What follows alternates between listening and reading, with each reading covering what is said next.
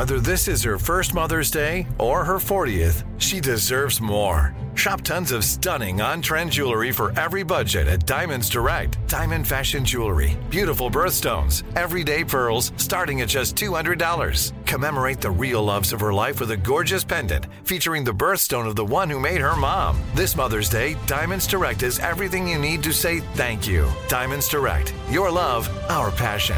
Online at diamondsdirect.com. Survivor 46 is here, and so is On Fire, the only official Survivor podcast, and we have a twist this season. The winner of Survivor 45, Dee Valladares, will be joining us every week. We're going behind the scenes of the biggest moments, the how and the why things happen, and the strategy and analysis you can only get from someone like me, a Survivor winner. Listen to On Fire, the official Survivor podcast on Apple Podcasts or wherever you get your podcasts. Hey, it's Roy Wood Jr., and to honor Martin Luther King Jr. Day, we're revisiting a Beyond the Scenes episode about the life and legacy of Martin Luther King Jr. In this episode, I sit down with Dr. Ibram Kendi and Daily Show writer Randall Otis, and we discuss how conservatives have a habit of citing MLK to score a variety of political points. Some even use his words to undermine anti-racist education and critical race theory. We also discuss the commercialization of the holiday and how to properly honor Martin Luther King Jr.'s legacy. I'm looking at you. I better not see y'all at no MLK Mattress Day sales. Have a listen.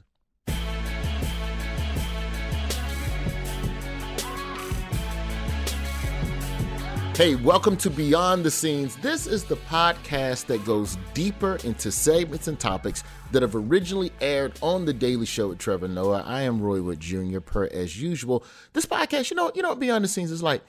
This is like when you order a milkshake and they make too much milkshake and they give you that little extra bit of milkshake. You know how like they give you the milkshake and then they give you the cup they made the milkshake in. It's got a little bit of a corner. That's a southern measurement of liquid. They give you a little extra corner of milkshake. It's 2 milkshakes for the price of 1. That's what this podcast is like. We are overflowing with informational goodness that might give you a brain freeze. Now, in honor of Dr. Reverend Martin Luther King Day, we are taking a look at the life and legacy of Dr. Martin Luther King Jr., the appropriation of his message, his influence in today's pop culture, and all things of that nature.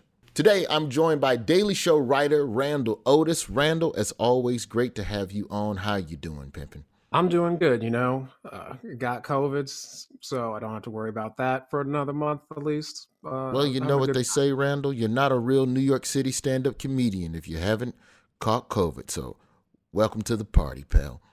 I'm also joined by New York Times bestselling author of the book How to Be an Anti-Racist, and also Stamped from the Beginning, the definitive history of racist ideas in America. He is a historian and the director of Boston University's Center for Anti-Racist Research.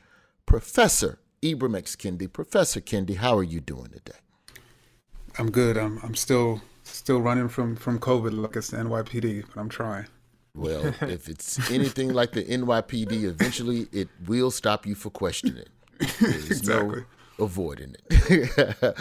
Thank you so much for being on the show. Before we get into the topic at hand today, which is Dr. Martin Luther Reverend the King, and the way a lot of people cherry pick pieces of his message to fit their narrative, you have dedicated your life to trying to educate and get people to understand, here's how we correct, here's how we reverse this terrible cancer on this country. What the hell do you do to relax, man? What is like, people, Randall, people always talk about, what's your spa routine? What's your woosah? What does Professor Kendi do to unwind and just take a breath from this? So that the sangria helps. Let's go. Each night.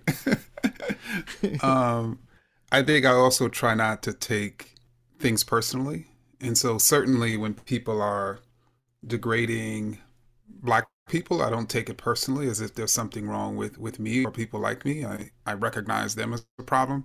But even when people are personally attacking sort of me and my work from bad faith, I also just try not to take it personally and try to be focused in transformation. So when we talk about Martin Luther King Jr.'s birthday and the fact that it's now a national holiday. Are they observing it yet in Arizona, or are we still 49 states counting? I don't know. Like, everyone knows the "I Have a Dream" speech, and that's the one that's kind of it's the most quoted of all of his many, many quotables. But that was only a small part of his complex legacy. I'll start with you, Professor Kendi. What parts of Dr. King's legacy, in your opinion, are often overlooked? Well, I mean, even if you take the "I Have a Dream" speech and the line that is often quoted, that King's dream that my 4 little children will one day live in a nation where they will not be judged by the color of their skin, but by the content of their character. People disregard what he said directly before that line and directly after it, in which he lamented that his dream is being thwarted by vicious racists in places like Mississippi, which are sweltering with the heat of oppression. Can you imagine if I said that today, right? That's a problem, but then somehow. And so I think there's so much of King's sort of legacy, the fact that he simultaneously recognized racism and spoke out about racism as the problem, but then also recognized how racism itself wasn't just sort of harming Black people, it was harming America, it was harming democracy, and it was dividing people, and he wanted to bring people together, and he saw anti-racism as a unifying sort of praxis. The way you've just so eloquently explained that, hey, right before that line and right after that line, he said some other stuff you should look into. Why do people cherry pick that? Why are people in denial about the other parts of who Dr. King was? Like, he was against the Vietnam War. Why is that never brought up? I mean, it's striking. I mean, they not only was King against the Vietnam War, but when he came out against the Vietnam War, I believe April 4th, 1967, he stated in a speech that the United States government is the greatest purveyor of violence on the face of this earth.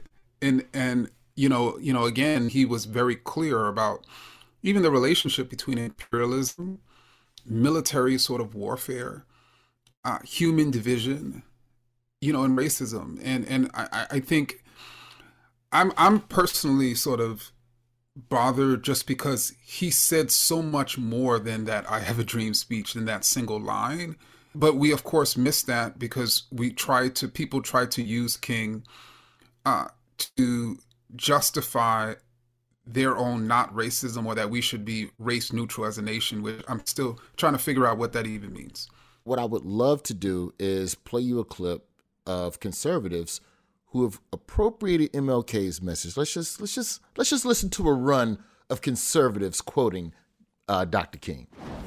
Dr. King would not participate in a Black Lives Matter protest. The great MLK said that you have a moral obligation to object to unjust rules and rules that make no sense. One of my favorite quotes from Dr. King was, "Now is the time to make real the promises of democracy." You think of how he changed America.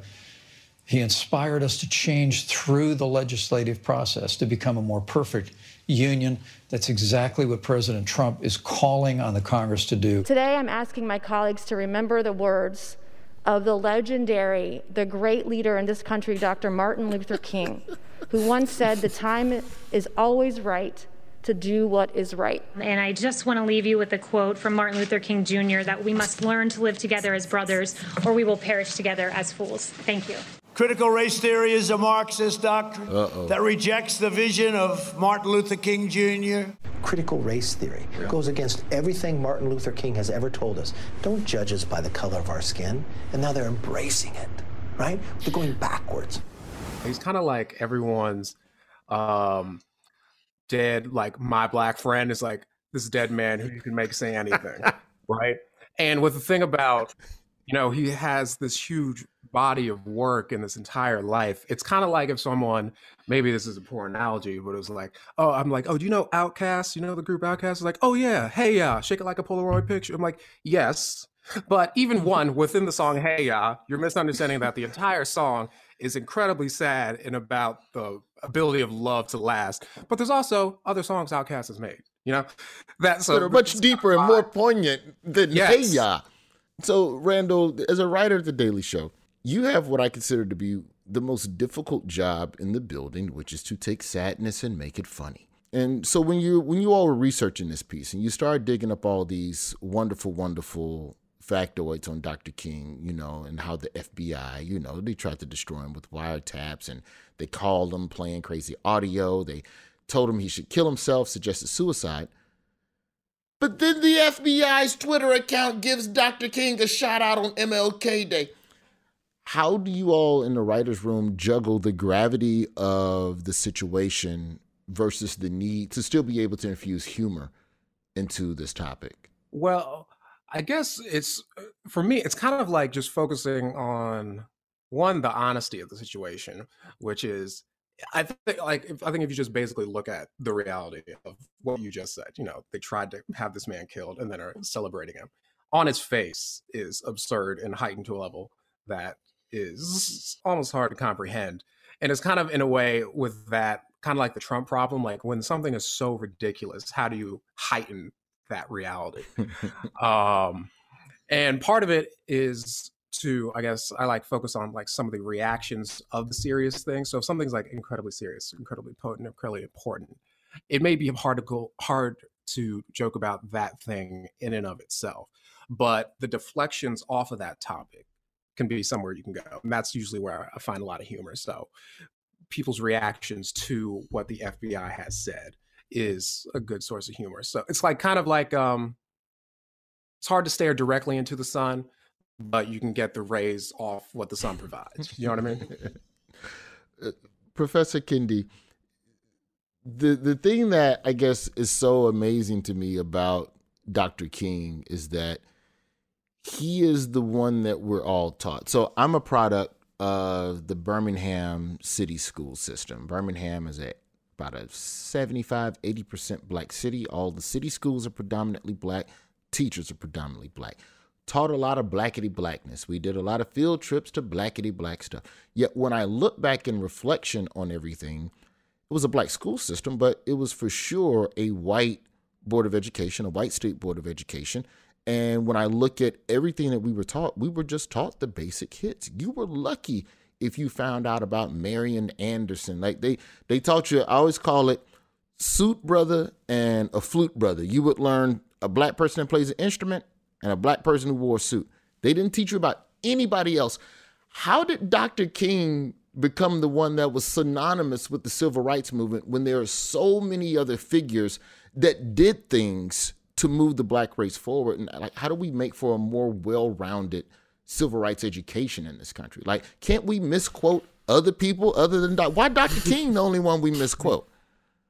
Abernathy said some dope shit too. I mean, I think there's probably two reasons without getting in too much trouble. I think the first is that, I think King certainly was an incredibly pivotal figure during the civil rights movement, and during the movement itself captured much of the media narratives around civil rights, when in many cases there were other people who were sort of leading the way, whether we're talking about even the Montgomery sort of bus boycott, which was largely organized by women, and it was mainly domestics who were boycotting. Of course, King sort of became one of the premier sort of media figures. And so I think there's that. Then I think the other reason is because how they framed King. So they framed King as Mr. Nonviolence. They sort of want to essentially, just as during the civil rights movement, they want to frame King as nonviolence, Malcolm X as violence, which are, of course, both flawed. And then they want to frame King as an assimilationist, that he was essentially seeking to integrate into superior white America. And you black people, that's what y'all are supposed to be doing, when that's also false. So I think the way in which they frame King also, is a reason why I think they're misrepresenting him as opposed to somebody else. I'm curious, kind of like with the they you're talking about, can it be kind of sourced back to some type of specific group or movement to try to edit the history of MLK, or is it more of like a broader, just general social movement among people? Well, I mean, one of the ways we could understand the last 50 years is there has been efforts to essentially create race neutrality. Particularly, Americans who once were champions of separate but equal, who were segregating and supporting racial segregation, who were opposing sort of busing, who were supporting the underfunding of those majority Black schools that Roy talked about, and using very explicit ideas about Black people to justify them. By the 1970s, those very same forces were saying, oh, we're no longer segregationists, but we're committed to racial neutrality. Because what happened is by the 60s, you had activists who were like, okay, we have all this inequality, now we need to eliminate it. And they were like, no. Even though these people need more, if we allocate resources based on need, that's, quote, reverse discrimination.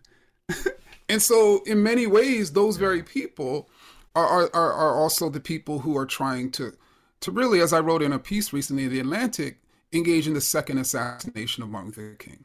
So to that article, the Atlantic article, the second assassination of MLK, you said that, quote, King's nightmare of racism is being presented as his dream. Is what happening right now in this country, is this Dr. King's nightmare? Like, what do you think when you see MLK's words appropriated in order to serve these various political narratives?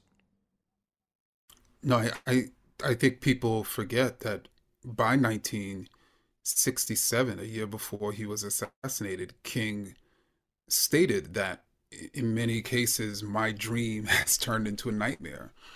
And one aspect of that nightmare was by 1967, you had so many, particularly young people, but even parents and educators who were pressing for instance, African-American history.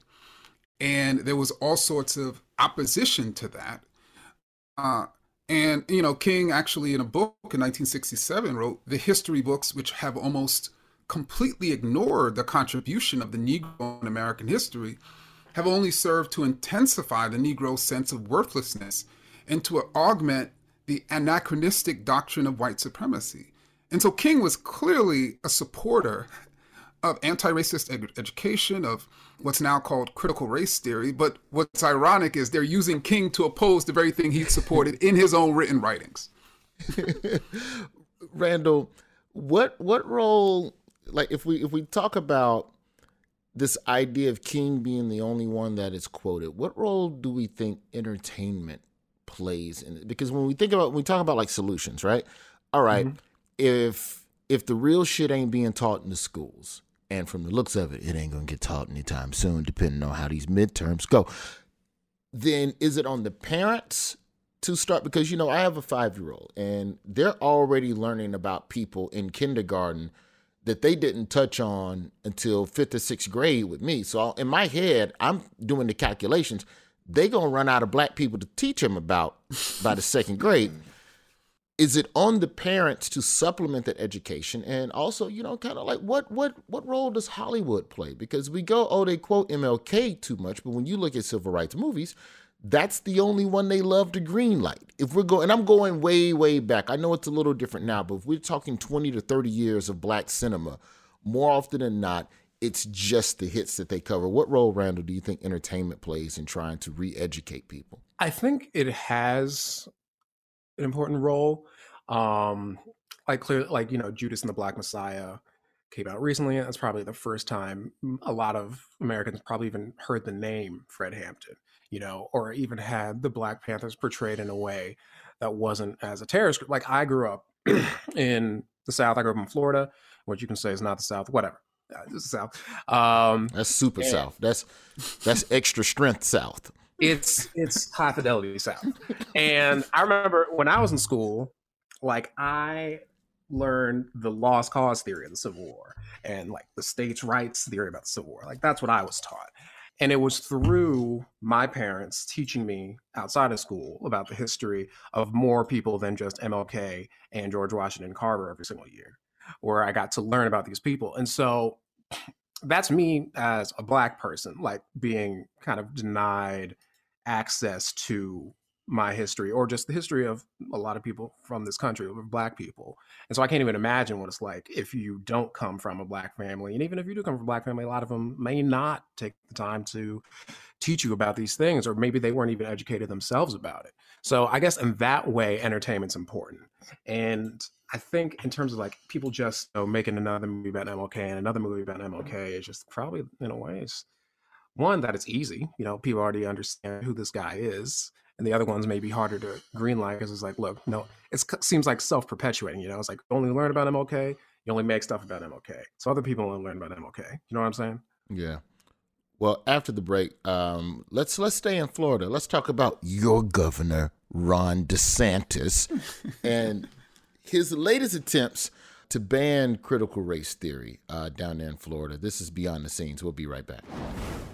MTV's official Challenge podcast is back for another season. And so are we. I'm Tori Deal. And I'm Anissa Ferreira. The wait is over, guys. All Stars 4 is finally here. And this season takes it to a whole new level. Old school legends, modern power players, and ex-lovers are all competing in Cape Town, South Africa for the prize of $300,000. And we're going to be right here along with you fans, covering every episode on the podcast. Listen to MTV's official Challenge podcast on the iHeartRadio app, Apple Podcasts, or wherever you get your podcasts. We are talking about conservatives and their loving relationship with Martin Luther King, but only the good part. Just give me a little bit of what he said that I agree with. That's the part that I like. Professor Ibram Kendi, Ron DeSantis down there in Florida.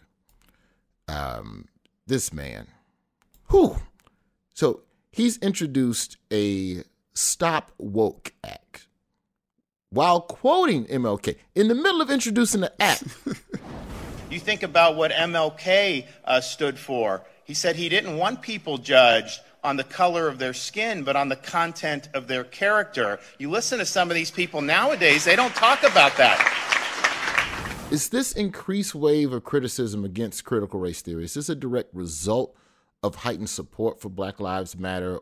Because I feel like, in every movement, I feel like every time Black people make some level of progress, there is a degree of backlash. Is what happening with critical race theory, is this, heightened because of support for Black Lives Matter nationally, or is it, as MLK referred to it, the white backlash? I think it's both.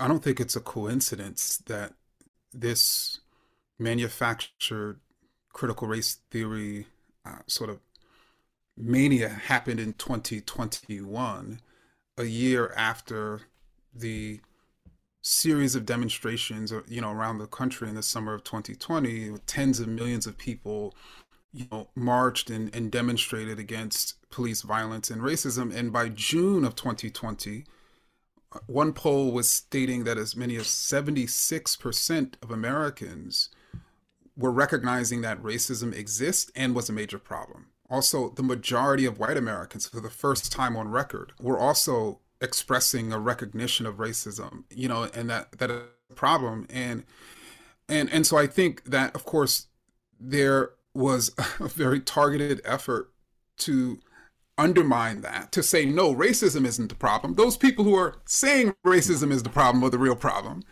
But I also think that studies show that specifically Trump's base, when you compare them to white Democrats or even Republicans who don't necessarily like Trump, they specifically are more likely to believe that white people are the primary victims of racism, or that white people are being subjected to racism. So the whole sort of mania around critical race theory is that it's harming white children, that white children, are basically my child's not an enemy. Exactly, that our teaching force, which is 80% white, is telling white children that they are evil. I mean, that's the sort of idea, because, and there's a recognition that idea is very prominent and well believed and will be well received, particularly among Trump's base. Randall, being from Florida, what would you say is the ratio of knowing what you know now about Blackness and your identity and the journey of our ancestors? What percentage of that did you learn in home versus learning in Florida schools?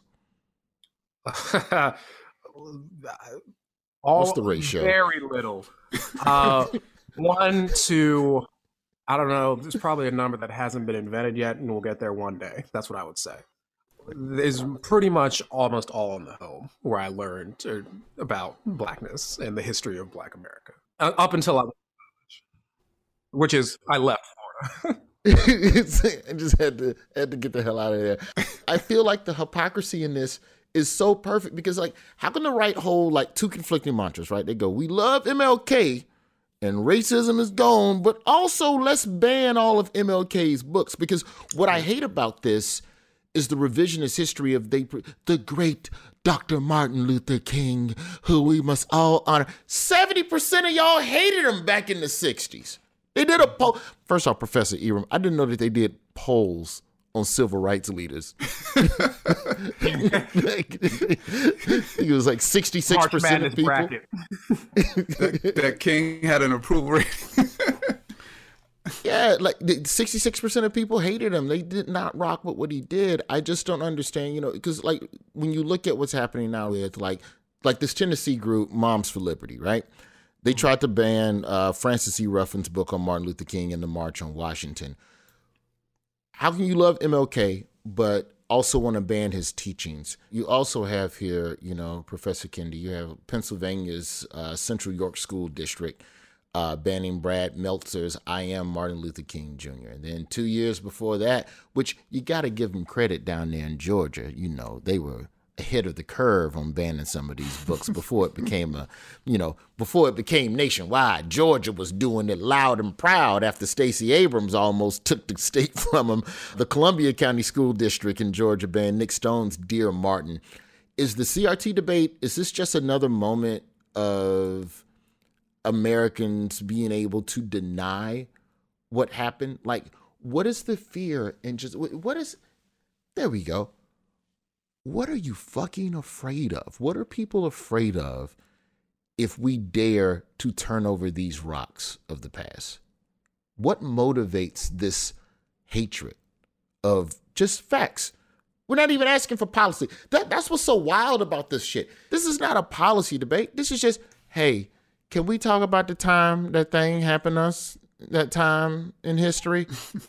Wow, I mean, and even, going back to Georgia banning Nick's books, and Nick Stone is a native of Georgia, so a native of outside of Atlanta. So but I think in many ways, as it relates to race, this generation and really every generation of Americans have not necessarily lived in reality. So like us trying to drag people into reality. People imagine that they're trying to be, that we're trying to sort of drag them, into something surreal. And for the first few decades of this country's history, it was widely believed slavery was a necessary evil. By the 1830s to the 1860s, it was widely believed slavery was a positive good. We all know, of course, for 100 years, it was believed that, Birmingham was perfectly separate and equal. And of course, for the last 50 years, people have imagined we live in a post-racial society with racial disparities all around us. So people don't really know how to even imagine their world, even to imagine themselves without this denial, without living in this world of make-believe, as one writer called it. I can't imagine even in the past few years, we learned that a lot of people don't even think science is real or sickness when it is infecting them actively. I can't imagine how difficult it must be to have people believe in racism or the effects of our racial history. And so that's kind of something I wanted to say. And Randall, really quickly, I think generally people don't believe in science, but they really don't believe in racial science. They just think I'm just up here talking. just one day I just decided to start talking about race and racism, that I wasn't trained to study this, that this isn't my expertise, that people are sharing their views and I'm sharing my views. And that's what really, really makes it hard. Dr. Kendi, when you speak, and I know, and I'm sure that you are brought in to talk to in a lot of capacities to people that may agree with you and want to learn more, but talk to me a little bit about the confrontational side of this, because you have the data, you've done the studies, you have done the research. You're not just someone who was awakened recently and you're one of the few people that I'll talk to in this podcast who I believe has read every book that is behind you right now. Like, we started doing these shows from home. People started, decorating their bookshelf, arranging their books by color. You ain't read them books, you're arranging them by color. That's the first sign that I know you ain't read them. Talk to me about the confrontations that happen. Do you get confronted by people like after seminars and like even pre-COVID, where there was a little bit more face-to-face, where someone wants to challenge you and go, yo, man, you're full of it? Oh, that's pretty regular. It was more so during COVID, before COVID, I should say. But I actually, in my work, I try to talk about the differences between a producer of a racist idea, like a Donald Trump, and the consumer, of a racist idea, someone who had been fed this lie that, let's say, the election was stolen by those voters and those black and brown voters in Atlanta or Philadelphia. And when that consumer sort of then repeats that propaganda to me, I try to have that level of sort of empathy to think about that somebody sort of manipulated them into thinking this way, into thinking that other people stole their election. And I think that empathy, knowing that none of us are sort of born with ideas that a particular group is dangerous or inferior or stealing election, I try to just remember that when I'm confronted. And I try to really ask the person who's claiming that they are not racist, I ask them, okay, so how do you define the term racist? If you swear you're not racist, you must be able to define that term. And usually they can't. So before we go to break, then here's my last question. Where does America compare with other countries' educational systems when it comes to like confronting difficult parts of their history? Like, I've been told that Germany don't play that when it comes to Nazi history and the rewriting or the repositioning of what Nazis really were all about. How do other countries confront their dark past in their history books? I actually think Germany is a great example, and I think many Americans are surprised to learn that German children as early as kindergarten, are taught about Nazism, and the Holocaust, and about the truth of that sort of brutality and mass murder, because there's a recognition that if young people learn about Nazism, if they learn about the ideas that justified it, that they will be able to recognize that and will be able to recognize that and prevent it from resurfacing. While, of course, in comparison in the United States, we're in denial even about how horrible slavery truly was. I mean, you still have U.S. senators. U.S. Senator Tom Cotton last year, when he was blasting the 1619 Project, insinuated that slavery was a necessary evil. Like in 2021. They had a home. They had a meal. They were safe. Tom Cotton wrote, as the founding fathers said, slavery was the necessary evil upon which the Union was built. It's always something. It's always something. After the break, let's talk about the future. Let's get optimistic after the break and figure out ways that we could infuse other MLK quotes into these people's mouths and figure out ways to properly honor Martin Luther King's legacy. This is Beyond the Scenes. MTV's official Challenge podcast is back for another season. And so are we. I'm Tori Deal. And I'm Anissa Ferreira. The wait is over, guys. All Stars 4 is finally here. And this season takes it to a whole new level. Old school legends, modern power players, and ex-lovers are all competing in Cape Town, South Africa for the prize of $300,000. And we're going to be right here along with you fans, covering every episode on the podcast. Listen to MTV's official Challenge Challenge podcast on the iHeartRadio app, Apple Podcasts, or wherever you get your podcasts. Let's talk solutions. I found this interesting, Randall, that, we have for decades fought for Martin Luther King Day, and to have it be recognized, and also, sidebar, for his face to not be put on club flyers to promote nightclub ignorance. Please stop it. Full stop. Sorry, white people. This is a black. I'm just talking to the black people right now. Okay, we're back. This poster has a lot of people shaking their heads in disgust. It shows Dr. Martin Luther King Jr. wearing a gold chain promoting a party called Freedom to Twerk. It was supposed to take place at this club, but it's been canceled. The owner says he's disgusted and there'll be no twerking here. In all of the fighting for MLK Day, MLK's family recently has called for no celebration of MLK Day without action on voting rights legislation. Is this an effective strategy to try to get people to honor him and provoke change? Or does this just give conservatives an out and just go, well, you don't want MLK Day? Sounds good to me. I guess to me, I appreciate the sentiment, but maybe y'all do something different. I don't do anything on MLK Day. I'm like, this is my day off. I don't know. Do you have MLK Day fireworks or something? Maybe I've been missing out for the past 29 years, but I don't think we should throw out the baby with the bathwater. You know what I'm saying? We need to revamp how we think of Martin Luther King and how we teach him, but we should keep the day off, And we shouldn't be tasteless with, mattress sales for black people or something, but it's just keep the sale. Why not? I don't. But just as okay, well let's ask Mr. Research here. Dr. Kendi, when you are out and you are shopping and you see them MLK 20% off prices on clothing, do you go out and buy something in honor of Dr. King? How do you feel about the commercialization of Martin Luther King? Or is that just capitalism, which is a totally separate podcast episode? I mean, I think that the sad fact is almost everything has been commodified, and including some of our sort of greatest historical figures, like King. And that's really, as you stated, Roy, I mean, that's a function of capitalism. And so I think that's a sort of a different type of issue. I think short of a sale on sniper rifles, I'm okay with the commercialization. Because at least, let me put it this way, Randall. I'm not offended by it, if that makes sense.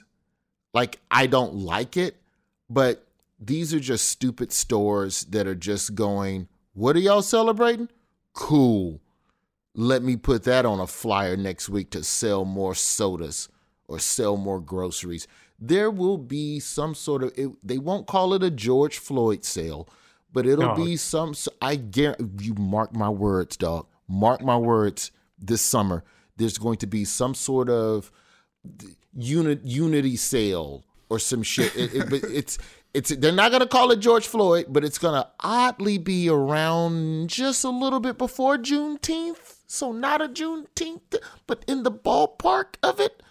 And I think that's where, because Juneteenth that's another perfect example, Dr. Kendi, where y'all wasn't rocking with Juneteenth for real. But then now it's, we care about the blacks, so let's show them that we care. And now you get a day off for Juneteenth, which I'm happy to have.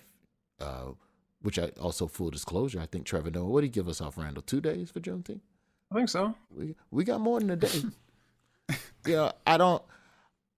I understand where that comes from. It's not my favorite thing about Martin Luther King and the way he's been kind of whitewashed, and I guess to this degree, greenwashed. But it troubles me. But I think there's far worse issues surrounding his legacy. Which, to that question, Dr. Kendi, how do we properly honor MLK's legacy while also de-emphasizing him? How do you exalt him and go, but also, you know what I mean? What it's like? Again, if I'm going to use the Outkast analogy, if I take Randall's Outkast analogy, Dr. King is Andre 3000. But don't forget, Big Boy has some bars, too.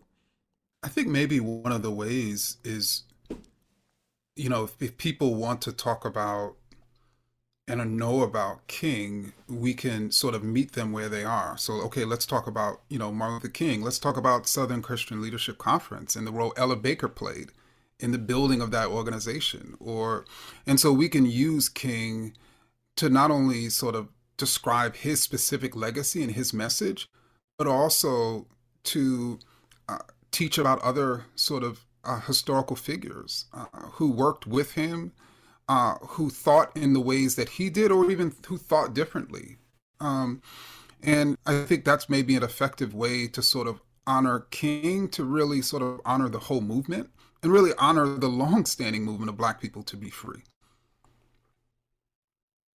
What do you think? And I hate this question, but I only hear white people ask it, so I'm going to ask you as a Black person. I'm going to ask both of you. So, Randall, what do you think Dr. King would have to say about these times that we're in right now? Oh, thank you, White Roy Jr. No, like seriously, like if Dr. King had a Twitter account, first off, do you think he would respond to trolls? I think he would. One, just because he'd be an old dude and he wouldn't really get technology. Like of course he'd tweet important stuff, but then he'd be like, I got scammed by the Nigerian prince again. So there'd be, of course, that comes with age. It takes everybody. It doesn't matter who you are. But if he had a Twitter, I feel like he would respond to the day's events. And because the way that you framed it, I guess, is like they would think that everything is going on is bad. And I'd just be like, well, bro, if you actually do care, if this isn't just you trying to like get in my mentions of today, I'd be like, read just 2 other speeches by him, just 2 other things, like read Letter from a Birmingham Jet, and see how he thinks about like white moderation or something like that. It'd just be like, just do the smallest amount of work possible. Dr. Kendi, if Martin Luther King was on MSNBC tonight, in a 4-box arguing with 2 other conservatives and hosts Joy Reid or Tiffany Cross. I'm just being silly, but like seriously, like because there's so much that's happening now that I feel like compares to his day. Like we talk about Karens calling the cops on Black people. You don't think white women wasn't calling the cops on Black folks when they was marching and they were in suits? Yeah. What would Dr. King, that's a good one. What would he have to say about Rachel Dolezal claiming she's Black? Or would he just be like, welcome to the movement, kind of, sort of Black sister? I mean, well, King grew up in a Black community, went to a Black church, went to a Black college. And so, I think I actually would wonder what he would say about somebody who considers themselves transracial. But I also think, he would say, like tonight on Joy's show, he would say, as I stated in 1963, the filibuster is a tool of Jim Crow. The fact that we have Democratic politicians who are refusing to do away with this tool of Jim Crow that I've literally fought my whole career. The fact that you have Republicans who are honoring me at the same time they refuse to do away with what I've fought against my whole career, is the height of hypocrisy. And who the hell used my voice for that Dodge car commercial? I did not authorize. You tricked me. It's just so fun to do his voice, man. I think that's another reason you quote him all the time, because it's fun. Yeah. We have gone beyond the scenes. We have done it. Dr. Ibram X. Kendi, thank you so much for coming on the show. Randall Otis as well. Thank you so much for coming on the show. Of course. Thank you, Roy. Thank you, Randall. Let me know when y'all get that racism stuff solved up there in Boston, Dr. Kendi. I'll swing by. It's going to be a minute. We need to talk about that next time because they got the new mayor. Oh, yeah. Y'all got the new mayor. Oh, yeah. Got a minority mayor and a woman. Michelle Wu. Yeah. Indeed. All right. Thank you, All brother. right. Take care, y'all.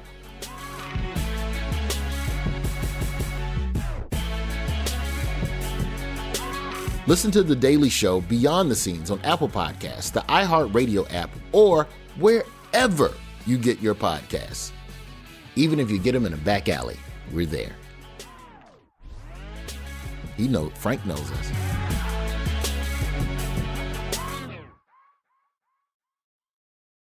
Stephen Colbert here to tell you about The Late Show Pod Show, which is our podcast for The Late Show with my producer, Becca.